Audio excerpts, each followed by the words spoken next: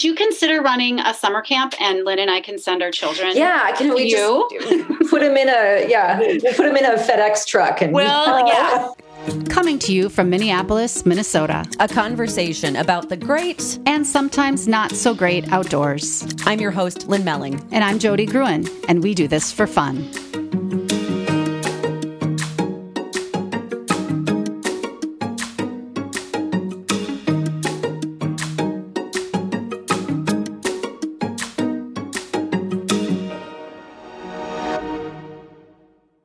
Hey, it's Lynn. And it's Jody, and we are here today with my new dear friend from New Mexico, Caroline Sunderland. And I'm going to just not even let her speak yet because I have to explain how this woman came into my life.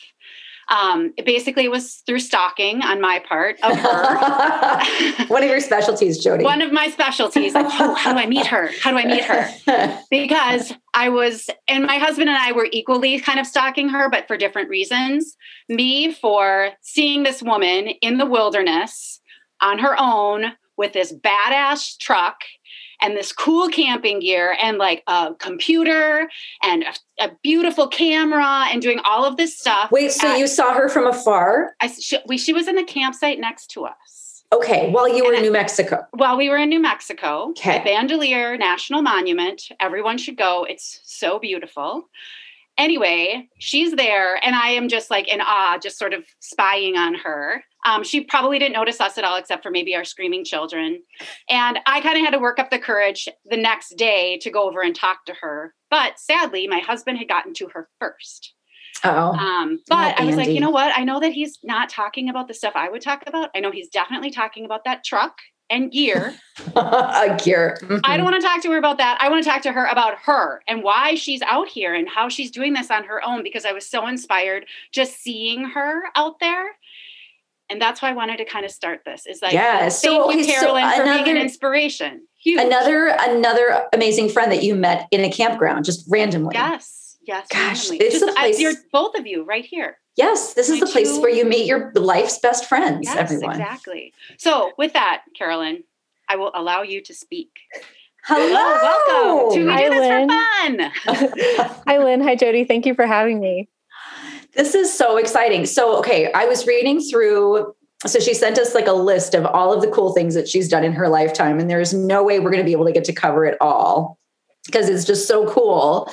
But I don't know, so of all of this, I'm just going to put it to you, of all the cool things that you've done in your life, what would you say is the coolest thing? Like you've lived all over the place, you've camped. So where do you want to start by talking about what you do for fun? Wow. What a prompt. I am really pleased with everything that I've done in my life from the different jobs that I've had. But just to kind of briefly introduce myself and why Jody thinks I'm so cool. Probably the reason why my life is interesting is because I'm married to a park ranger. So, and my husband has been in the National Park Service for about 10 years. So we have lived in lots of different national parks, some in the Southeast, and then now we're in the Southwest. We've been in the Rocky Mountains and the Pacific Northwest. And we've also had an opportunity, to meet a lot of cool people who, like us, move around a lot. And I have a kind of right now I'm taking care of my kids, but usually, I guess, I don't want to call it a day job because I'm not doing it as a day job, but like I am trained to be a historian and a museum educator. So I have gotten random museum jobs, places we've gone, or when we were at Rocky Mountain National Park, I got to be a park ranger for a little bit, which was really fun as well. And so I also, just to talk about the truck and the gear and the camping that has attracted Jody and her husband. We also have a business with my husband's brother based out of Boise, Idaho, called Talus Expedition Gear, where he makes these truck bed inserts. And I encourage everyone to either look us up on Instagram or Facebook at Talus Gear or Talus Expedition Gear, or our website, talusgear.com, to get a visual. But just to give you a quick description so we know kind of what we're talking about, imagine a box that sits below the bed rails of a truck and behind the tailgate. And on one side, there's a whole drawer you pull out on sliders where you can put all of your stuff and keep it all organized and accessible. It makes that whole truck bed accessible, like the whole left side of your truck bed. So you're not climbing in and digging. And then on the right side, you pull it out. You can open a cover to the kitchen where you can access a sink and a stove with running water. In your truck bed. In your it's truck so bed. cool, Lynn. Yeah, it's so cool. That sounds amazing. There's a refrigerator drawer on the front. There's utility drawers on the side, so you can keep all your little forks and knives. I have like spices and all of that just lives in the truck. All my favorite utensils, spatulas, all that. And then there's also electric outlets on the front. So you can charge your phone, computer, run an electronic device. And then there's water input and output on the side. There's propane compartments, so you can ride with your propane, that hookup stuff you have to do when you get to camp. So really this is like a new definition of car camping. Yeah. Yes. Yeah. Which I adore car camping. That is my jam. This sounds like my speed. Mm-hmm. Right. So then we have a rooftop tent. So then I just have a little tent on top of a rack on top of the box that opens like a book, basically, unzip, open like a big old trapper keeper, sorry, that's a really bad way to describe a rooftop tent. But it also looked like it was really easy for you to, that was easy. So cool to see too. Yeah. Really easy to set up. And then there's a foam mattress on the inside. So I have a nice, comfortable night's sleep. I love this so much. Okay. How do you spell it? TALUSGEAR.com. Okay. So encourage you to get a visual, but that was the rig that I had. And it is so much fun. It has led to just so many great opportunities of getting outside, being able to access places and camp above tree line where your average 2-wheel drive vehicle can't go, because it uses the 4x4 capacity of your truck to get to really remote spaces and then have everything you need. But I also love it as a daily use vehicle, so we go to the park and I've already got cheese sticks and yogurts and applesauce. Okay. So I just have to pause because as someone who is like, clearly like you have the DNA to go off and do backpacking and whatever and all the things, but you are fully embracing car camping, which again, like I think sometimes people poo-poo car camping, and that bugs me because I love car camping. And so I find it so refreshing that somebody with in yours, we could hold you in very high esteem for all of your camping background, but you choose to car camp. I love this. Yeah. And I would say car camping is something that I didn't experience until I married my husband. He grew up car camping. And I wouldn't say grew up because my family did not camp, backpack. We just went to the beach. That was fun. That was enough. I got into it in high school with an outdoors club that was really good for me. And we just did backpacking. We would backpack into places where we would go rock climbing or sea kayaking or caving. It was this great opportunity to get high schoolers outside. And I would say that's how I got into it and learned a lot of stuff. And there was no curriculum of survival skills. Everything we learned was just whatever we learned out there.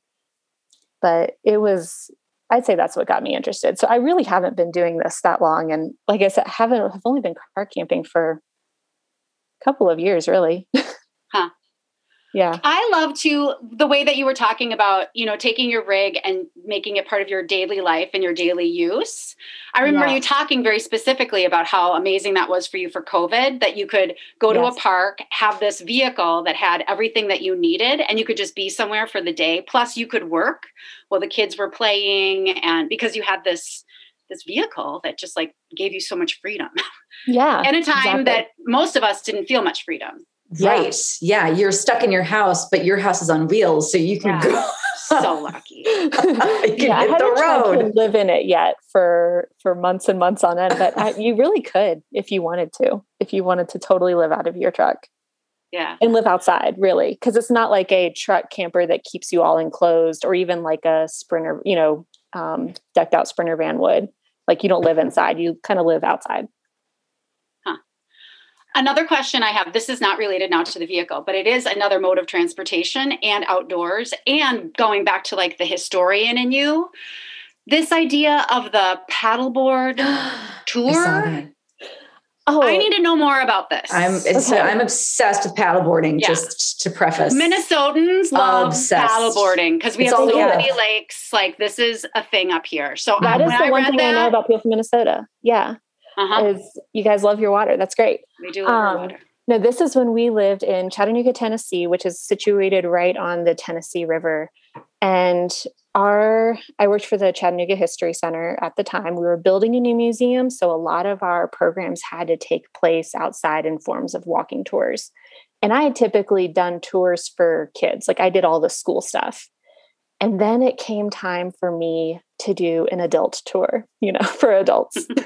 And this was a huge step for a 25-year-old. I don't know. It wasn't really, but it felt like it at the time. And I was so nervous about trying to step into the shoes of doing a walking tour for adults because I worked for a historian who held a lot of historical authority. And I was so scared that he was going to come on my tour and think I was horrible. So I said, I will go to the water and he will not come after. So no, I came with this idea. I went paddleboarding with a friend for the very first time ever. And then thought I could do a tour on this. That is awesome. Because, it'd basically take my walking tour, which takes place on the riverfront and over a pedestrian bridge that goes across the water. And I was like, this just offers such a unique perspective based on everything that has revolved around this river. And so I created a whole tour around it and advertised stand-up paddleboard tours. Did it. I think when I presented it to my boss, they're like, what if you fall in? I was like, I just won't. Or you just swim and you back up on it. I had to have a microphone on me. So I had to be very careful. Like, I couldn't fall in. I have it's a fanny pack microphone. And I just told myself, don't fall in, and I would just get down on my knees if I had to, if I thought I was going to fall. And I never did. And that evolved into kayak tours, partnering with the city's Parks and Rec department to do the same thing in kayak. What a unique idea. And I loved it because I got to bridge academic interests with outdoor interests. So folks who love to paddleboard or kayak got to learn a little bit of history, and just absolute nerds could get out on the water and learn something new as well. So yeah, you're totally meeting people where they are and bringing new audiences to both areas.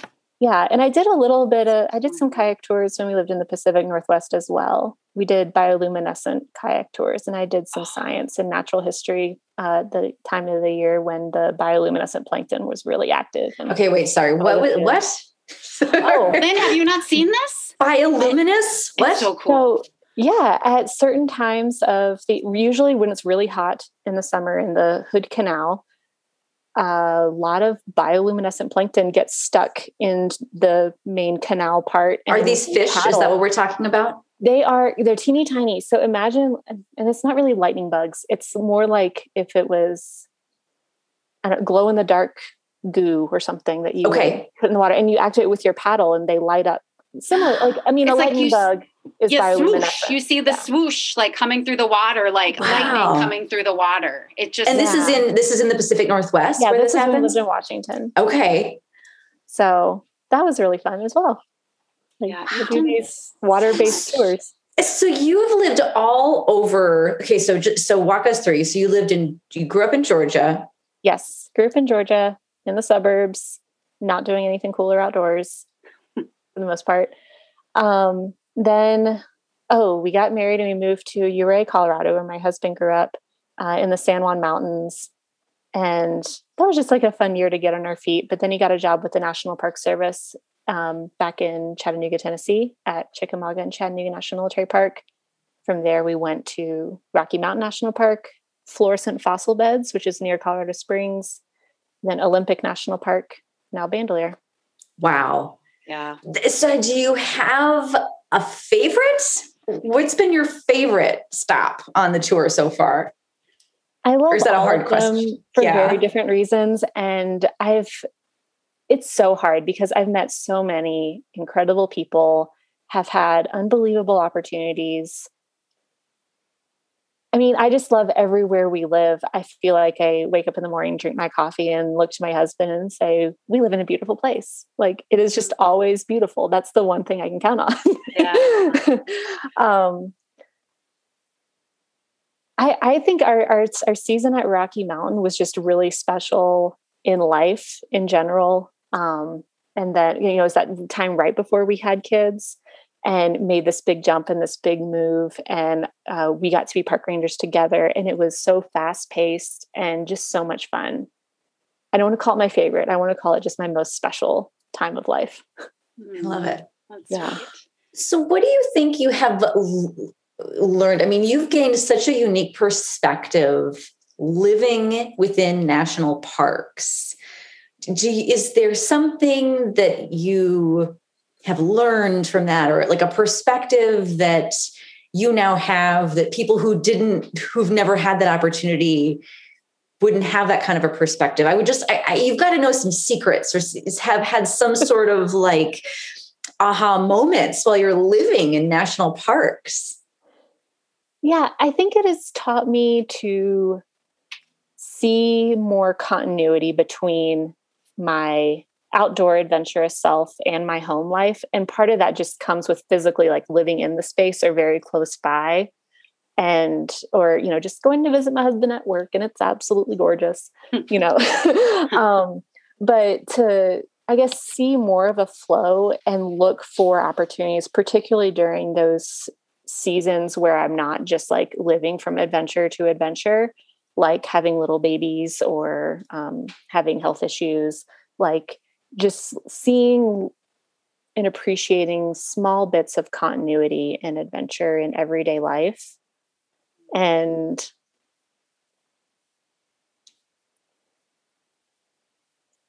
I don't feel like I know many secrets, but there are things like, you know, you go on a hike in the national park and see like someone with a dog off the leash, and you're like, oh, they're breaking the rules. This isn't fun anymore. I'm kind of thinking, or like little like behind the scenes things. You're like, oh, there's trash on trail. I better pick it up. You know, like you're kind of always at work when everyone else is on vacation. But it never gets old. I mean, the views and everything, I still look up at the mountains in awe, you know. I have a question about secrets, twofold. Let's start with like one, like morel mushrooms or something like that. Do you know like where those places are? Oh, good you know, question. Like where there's like those secret stash of like the crazy, or like there's the mushrooms, you know, the things that like people go foraging for, that everybody's looking for, like those kind of secrets.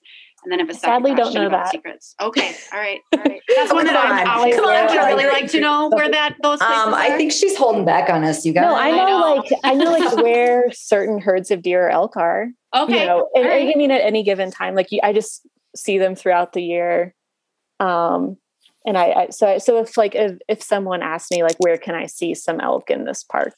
That's a good secret. That's a good secret. Yeah. I can tell them like, here's where you're most likely to see this. But I'm not an elk whisperer or anything. And that's and that comes with lots of time and experience and seeing them in lots of places. Okay. That's probably it. All right. Okay. My second question is more like, it's like you have backstage access to park management and park rangers. And I'm just wondering about like gossip and the things they talk about, like about us, like Lynn and I coming and like, oh God, or like, oh my gosh, can you believe that? Or like, oh, look at them, they're trying, or, you know, some of that kind of stuff. I'm curious. You know, I wouldn't say that comes up as much. I'm trying to think ranger shop talk, you know, it's sometimes it's not that elusive. Okay. I mean, sometimes it's like, oh, I got a silly question. I'm trying to even think of some good examples of silly, like visitor questions that are silly. But it's not even that bad. It's like, you know, I hear them all the time and now I can't think of any. I lived in Alaska for a while and did some stories up in Denali National Park. And one of the bus drivers told me that the stupidest question he ever got was, what do they do with the animals in the wintertime? And his response was coming to me now. he said they send them to the San Diego Zoo, and this woman believed him, and he got in trouble for it. And I thought that's just the cleverest response. Yeah, let's see. So, like, what time do you turn off the waterfalls? No, for real? Yeah. What time is it going to rain? Like, and you don't know, like, because it's like, I don't know, especially up in the mountains. Right.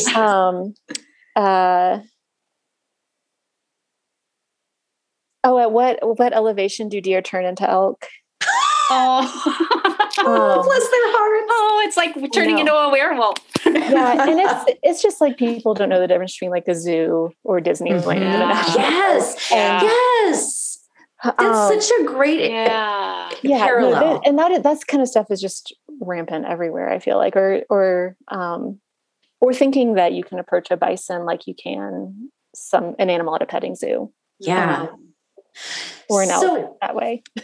I was to kind of elaborate then, to take that a little bit further. What can we do so we're cool people? Like, what would you, so we don't end up, and because I know, Jody and I we're still learning the ropes. So what can we do to be the cool people at the campground in the national park where we know that we're going to be cool with the park ranger and they're going to like us and, maybe want to have a beer with us? Oh, I will say there are also like park visitors are absolutely incredible. I mean, like I have met so many park visitors that, for example, I would love to have a beer with, or just have incredible stories, or are great about making sure that they're picking up trash, etc. Like, I mean, park visitors are wonderful people. So what can you do to be, and see, I can give you like a list of rules basically, but I'm not entirely sure like where you're coming from with this. We just want to be cool. Like that's really all we're after. We just like want to be considered so for example, we always make sure that we've got our card up at our campsite and that it's legit and we've paid and all that kind of stuff. And that we leave on time. Yeah. Leaving on time. Smile and wave when the park ranger comes by. General leave no trace principles. Yeah. Clean your campsite. Don't leave a bunch of trash in the don't leave a bunch of fire trash. ring, right?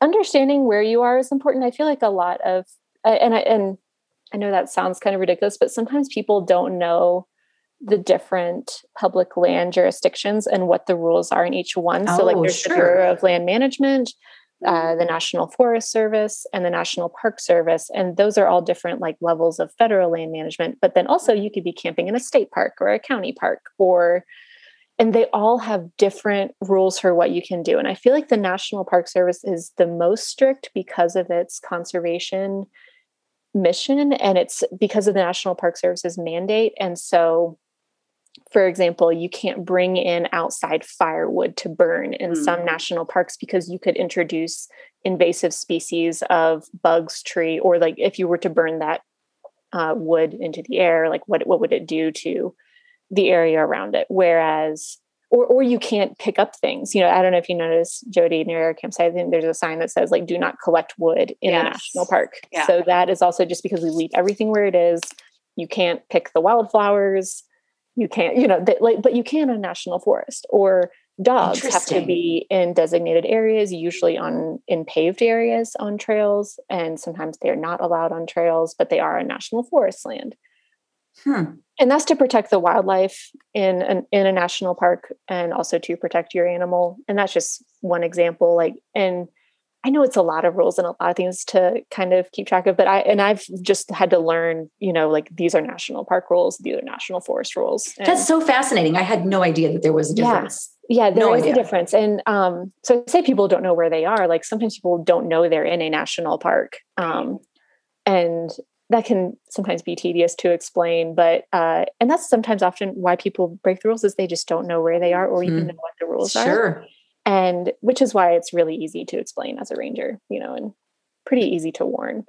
And you can find rules and where you can go, just look at the campsite you're going to or where you plan on hiking and make sure that you're aware of where you are and what the rules are. So That's really good advice, because when we were in New Mexico at Bandelier, we started walking to the cliff dwellings, and on the path, we didn't see any signs that dogs weren't allowed until we got to the cliff dwellings.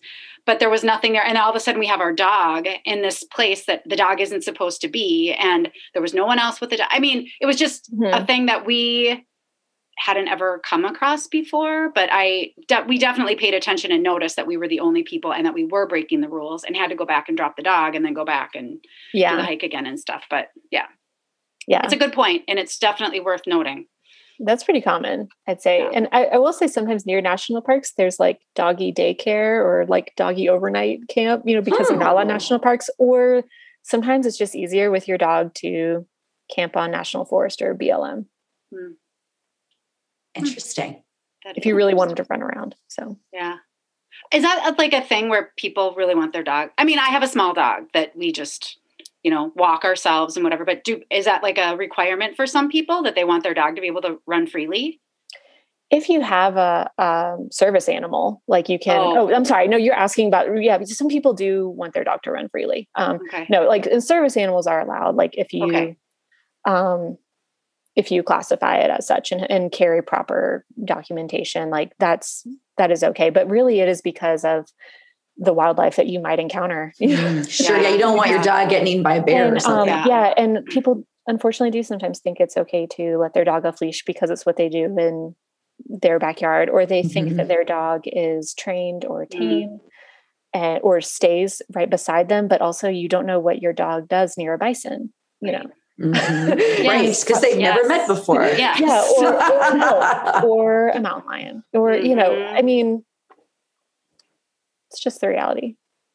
This is good. People love their dogs, and people bring their dogs everywhere. And I think actually, there's probably a lot of questions around that. So this is great. Thank you for. So, and on the topic of dogs, so let's talk kids. So you have 2 kids. How old are they? I have 2 toddlers. They're 2 and 3.5. Oh, bless your heart. So how do you manage to live in these cool, exotic places with toddlers? How has that changed how you view your lifestyle? I mean, how's that changed you? How has it changed? Well, beyond like I guess normal, obviously it changes you, but like from living in a park perspective. Yeah. And it's always been there. I feel like, the park came before the children. So like the park service lifestyle. And I will say it is very difficult. A lot of families in the park service either do not have children or, they only live in certain areas because everyone cares about things like schools and having access to community and amenities and other children. And so that's one of the attractions of where we are now, but it's totally doable. I mean, I know super cool people who have like had 2 kids in Yellowstone in a cabin that you have to snowmobile to. So if you can imagine going, no, I can't imagine that. I would never. I have no idea how some do it, but it's a really cool life for little kids, I think. And it's been really fun to teach them how to hike. And what's great about living in national park is everything's no pressure. It's like, we're going to do this little loop, and I am at the age now where I have to tell my 2-year-old daughter not to pick flowers everywhere or pick up sticks everywhere. It is the hard. And I will say when rangers train, they sometimes do scenarios. And I was at a park once where one of the scenarios is tell a 3-year-old girl she can't take her flowers home. And it was the hardest one. Oh, it is so hard. Oh, just heartbreaking. By the way, the answer is, can I trade you for a sticker? Kind of thing. That's a good one. But win-win. So I carry like little stickers with me or little, so it's like, here, I need to trade you. You can't take that. And I feel an extra burden to impress this upon her that when she's in a national park, she leaves plants and rocks and sticks where they are. What do you think your kids are going to get from this experience, having you as their mom, your husband as their dad, different, and given your lifestyle, what's going to be different about them as they grow up into this world, and what do you hope they bring? That's an excellent question. And I think I want the same thing for my kids that everyone else does. I want them to be exposed to a lot of ideas and opportunities. I want them to learn how to be safe in their natural surroundings. And I think for my kids, that's more talking about rattlesnakes and mountain lions and scorpions. Unfortunately, I have to have the scorpion talk soon, or fire ants. People have fire ants everywhere, but we didn't have them in Washington. There's a whole new host of species that I have to talk to them about. And hunger for learning. And I think they're really going to get that here. With my background in museums, I think of everything really hands-on. I turn everything into an educational opportunity. And so just a simple little walk on the trail turns into like pop-up science class. And even though I don't know that much or history, and I right now, I just love telling them little things as they ask and listening to them ask questions. But I really hope they appreciate it. Would you consider running a summer camp, and Lynn and I can send our children? Yeah, can we just put them in we'll put them in a FedEx truck and we'll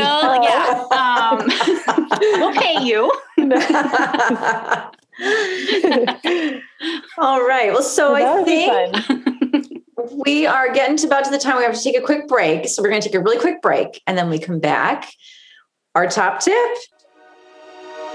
We Do This for Fun is supported by 515 Productions, a high-end video production business based in Minneapolis. The website is 515productions.com. And did you know that Jody is also a health and wellness coach? Check out her website at jodygruen.com. If you like this podcast, we love your support. Please rate and review us and hit subscribe. Learn more about us at wedothisforfun.com.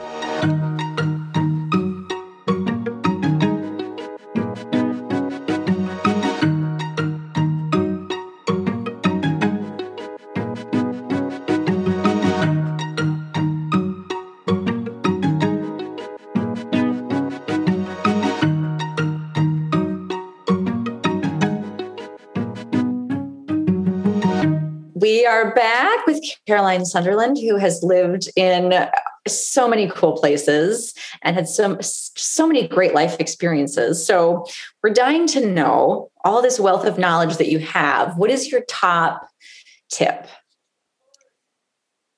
This is a great prompt. And I thought of a lot of things, but I would say my top tip for anyone who wants to start getting outside and camping regularly or spending more time in the backcountry and out of cell service is to have a communication plan.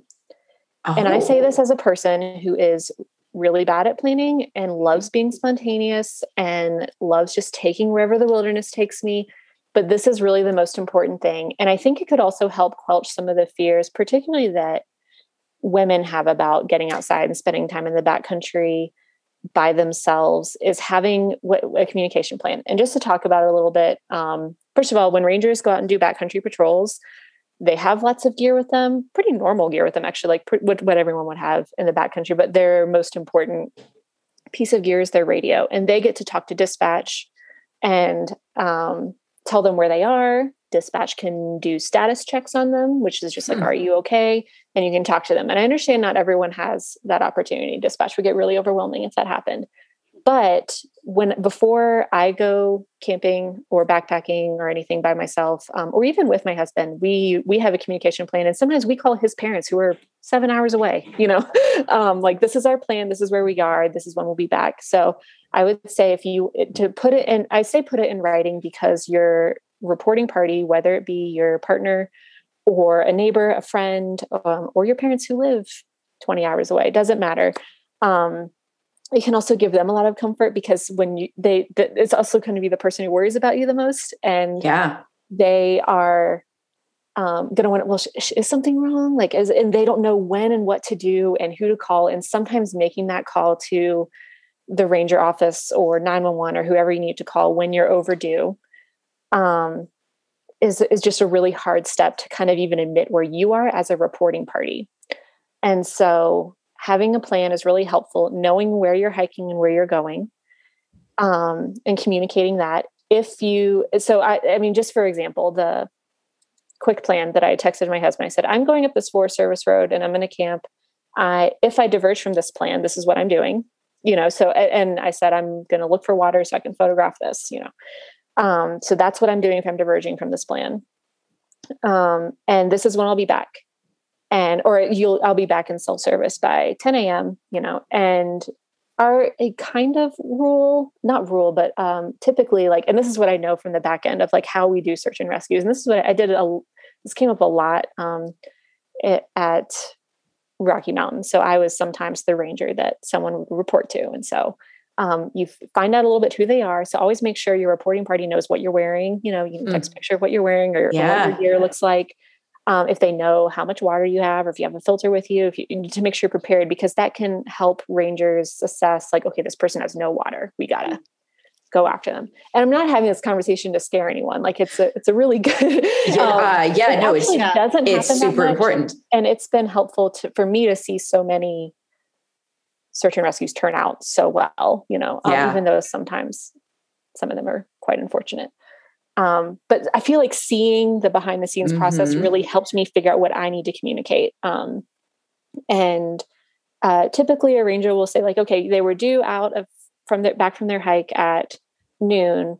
Let's give it about 2 hours, usually, for maybe not an hour long hike, but you kind of adjust it. If they're camping or if you're overnight, usually someone is usually 2 hours past when they thought, and that's just because they get tired or take a break or catch a cool view. So that's just kind of not a rule of thumb, but kind of the guide, what we go by, unless there's a known medical condition or there's no water or there's a thunderstorm coming, and there's lots of different things that can factor into timing. But typically a ranger will be you sit with me and let's wait 2 hours. And they usually show up within that 2 hour window. And then I have seen people who get separated on the trail, and these are just day hikers in a very busy national park. People get separated. I was like, okay, well, what was your plan? No, there's no self-service, of course. I'm well, our plan was to rely on our cell phones.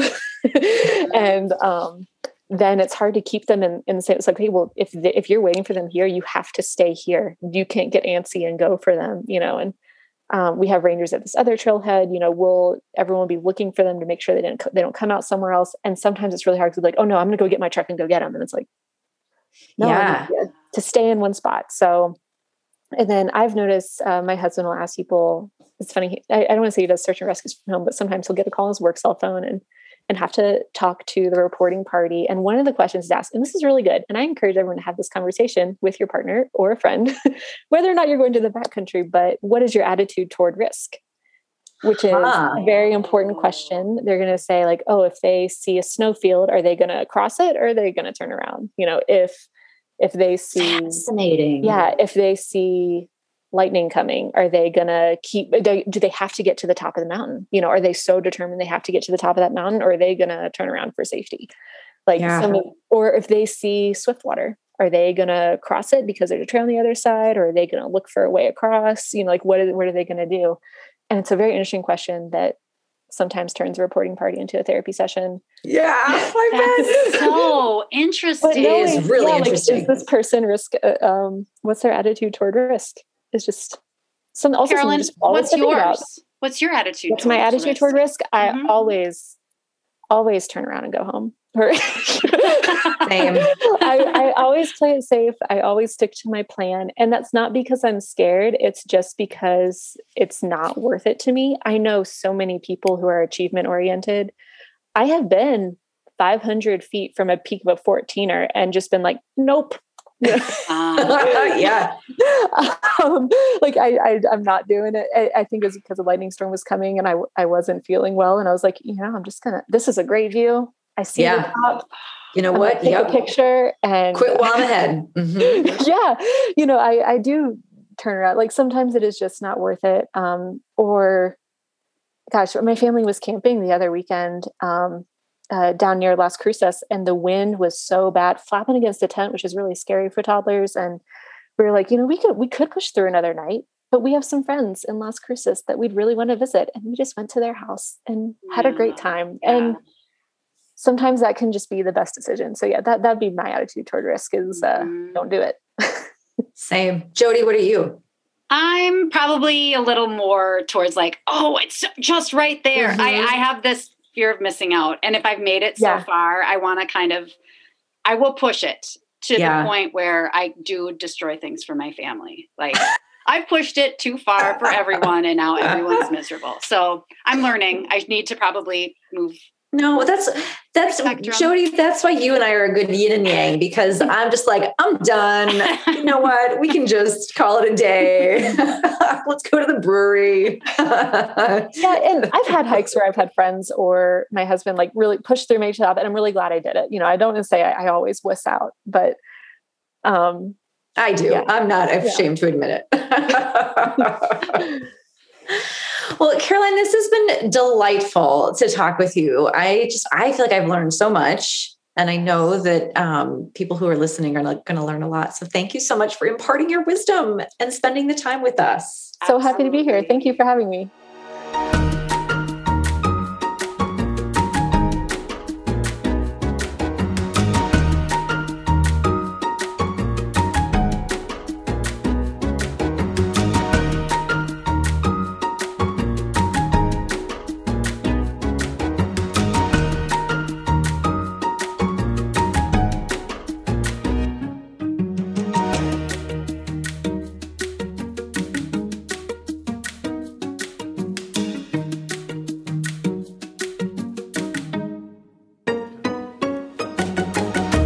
Who's your outdoor hero? We want to meet them. Share your outdoor enthusiasts and evangelists with us at WeDoThisForFun.com.